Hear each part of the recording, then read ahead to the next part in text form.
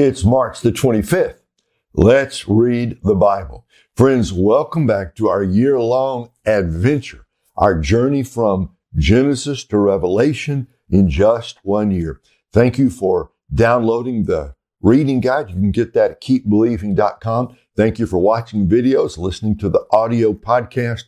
Just so glad to have you with us. Let me encourage you. One way you can help us is by sharing the news of this Bible reading project. And I've got a friend who recommended on social media that her friends join in this Bible reading venture. And this is what she wrote.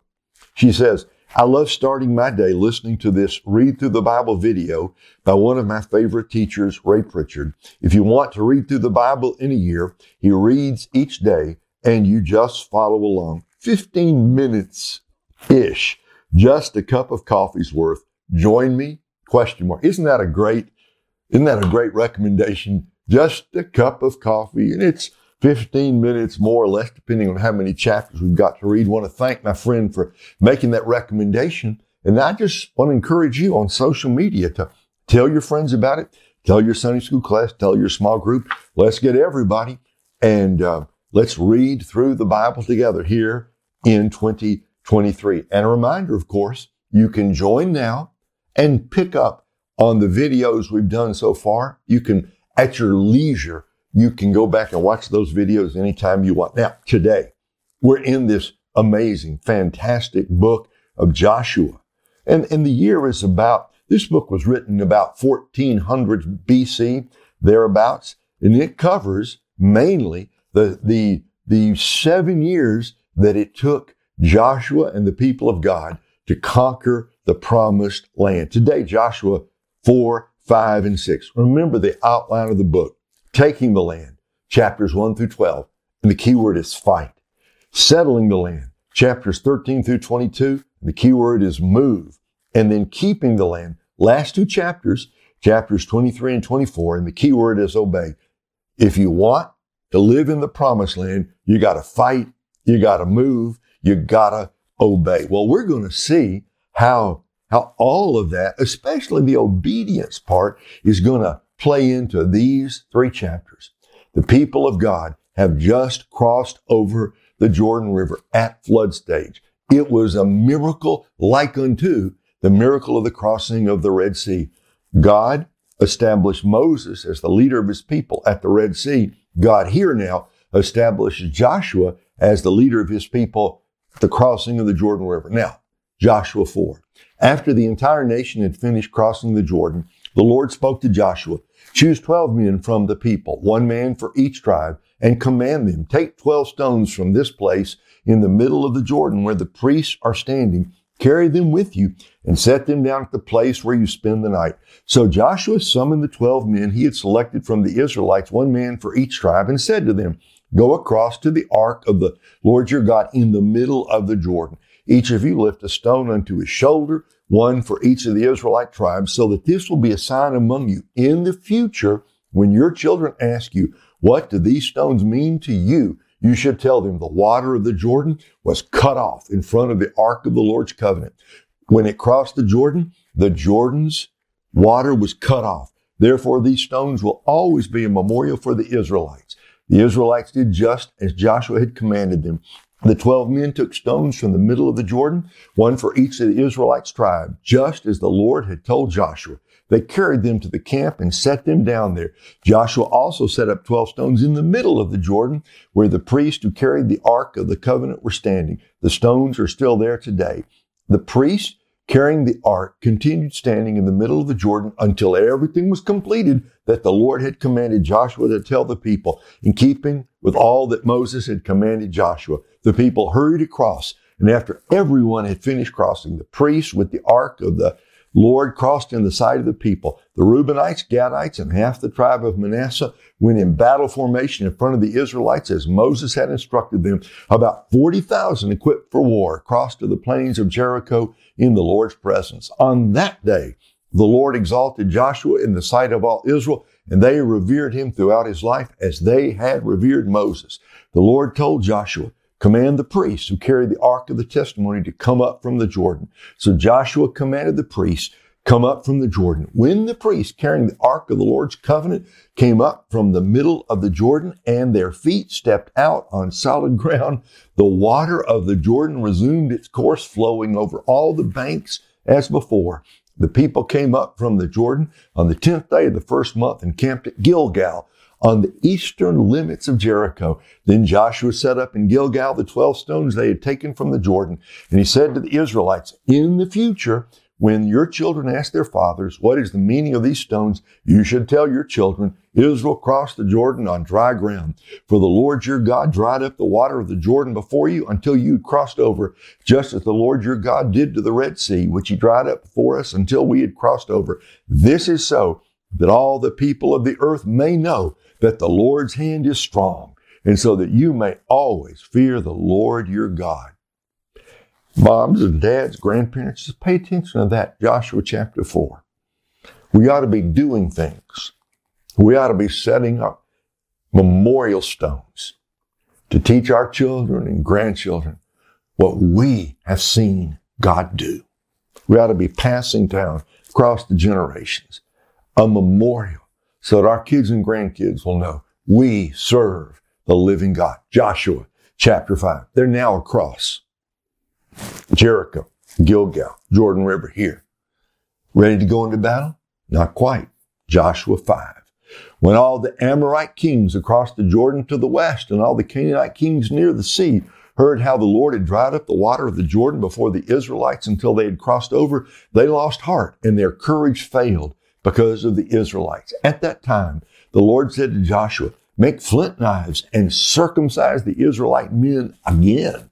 So Joshua made flint knives and circumcised the Israelite men at Gibeath Ha'araloth. This is the reason Joshua circumcised them. All the people who came out of Egypt who were males, all the men of war, had died in the wilderness along the way after they came out of Egypt.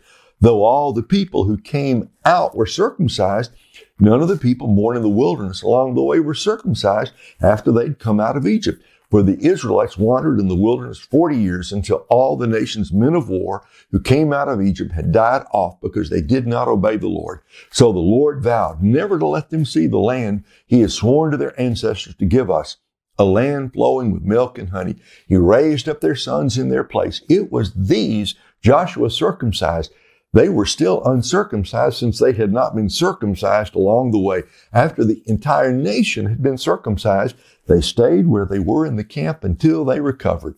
Then the Lord said to Joshua, today I have rolled away the disgrace of Egypt from you. Therefore, that place is still called Gilgal today. While the Israelites camped at Gilgal on the plains of Jericho, they observed the Passover on the evening of the 14th day of the month. The day after Passover, they ate unleavened bread and roasted grain from the produce of the land. And the day after they ate from the produce of the land, the manna ceased. Since there was no more manna for the Israelites, they ate from the crops of the land of Canaan that year. When Joshua was near Jericho, he looked up and saw a man standing in front of him with a drawn sword in his hand. Joshua approached him and said, are you for us or for our enemies? Neither, he replied. I have now come as commander of the Lord's army. Then Joshua bowed with his face to the ground in homage and asked him, what does my Lord want to say to his servant? The commander of the Lord's army said to Joshua, remove the sandals from your feet, for the place where you are standing is holy. And Joshua did that. In Joshua 6, this is the famous story. You understand what's happening here. They cross the river, chapter 3. They set up the memorial in chapter 4. Come to Gilgal in chapter 5. The men are circumcised. They observe the Passover. The manna ceases. Joshua encounters this strange man with a sword. I believe that's a pre-incarnate appearance of the Lord Jesus Christ. It's a message for Joshua. You're going to have to fight my way and in my strength if you want to win. So now, Joshua 6. Now Jericho was strongly fortified because of the Israelites, no one leaving or entering.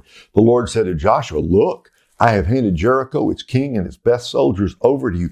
March around the city with all the men of war, circling the city one time. Do this for 6 days.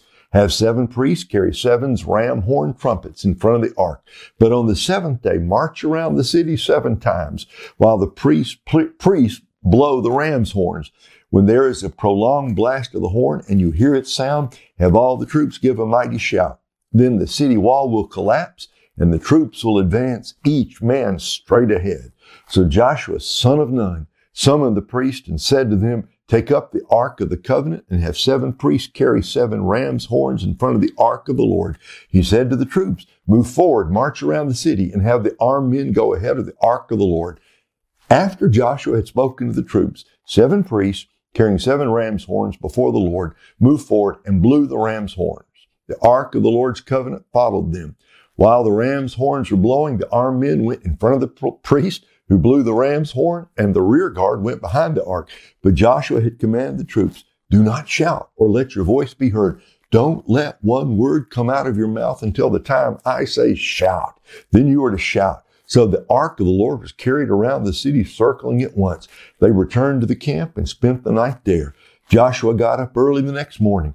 The priests took the ark of the Lord, and the 7 priests carrying the 7 ram's horn marched in front of the ark of the Lord. While the ram's horns were blowing, the armed men went in front of them, and the rear guard went behind the ark of the Lord. On the 2nd day, they marched around the city once and returned to the camp.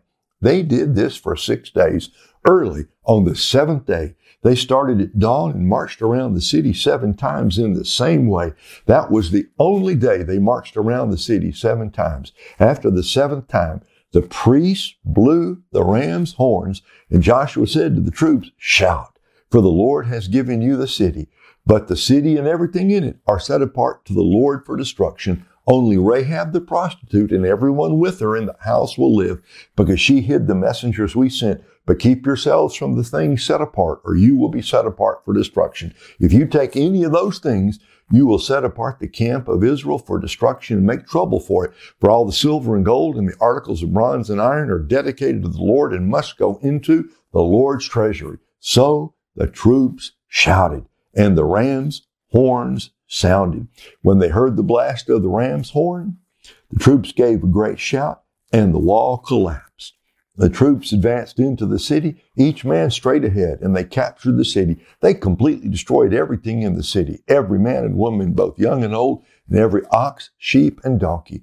Joshua said to the 2 men who had scouted the land, go to the prostitute's house and bring the woman out of there, and all who are with her, just as you swore to her. So the young men who had scouted went in and brought out Rahab and her father, mother, brothers, and all who belonged to her. They brought out her whole family and settled them outside the camp of Israel. They burned the city and everything in it, but they put the silver, gold, and articles of bronze and iron into the treasury of the Lord's house. However, Joshua spared Rahab the prostitute, her father's family, and all who belonged to her, because she hid the messengers Joshua had sent to spy on Jericho, and she still lives in Israel today. At that time, Joshua imposed this curse.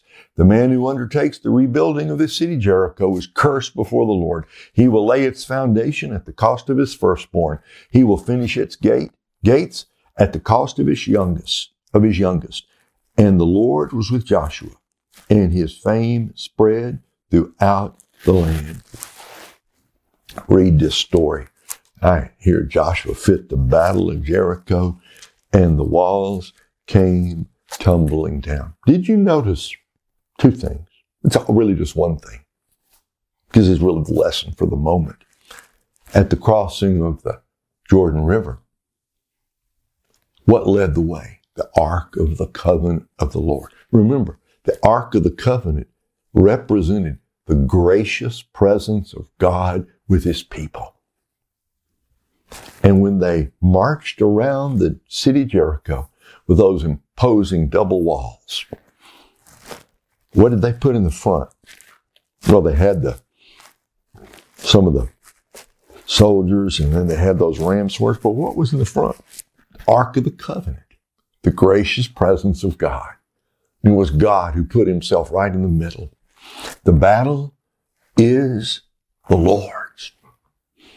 Some trust in horses and some in chariots, but what we will trust in the name of the Lord our God. When God is with you, when the Lord is in front of you, when God is leading you, you will not be defeated.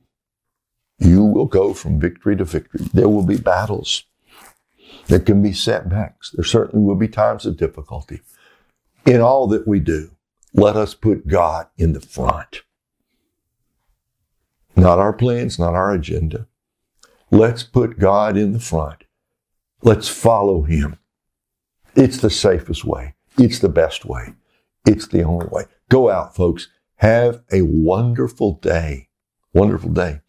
Better come back tomorrow because something very strange, unexpected. The story's going to take an unusual turn. Come back tomorrow. See you then. God bless.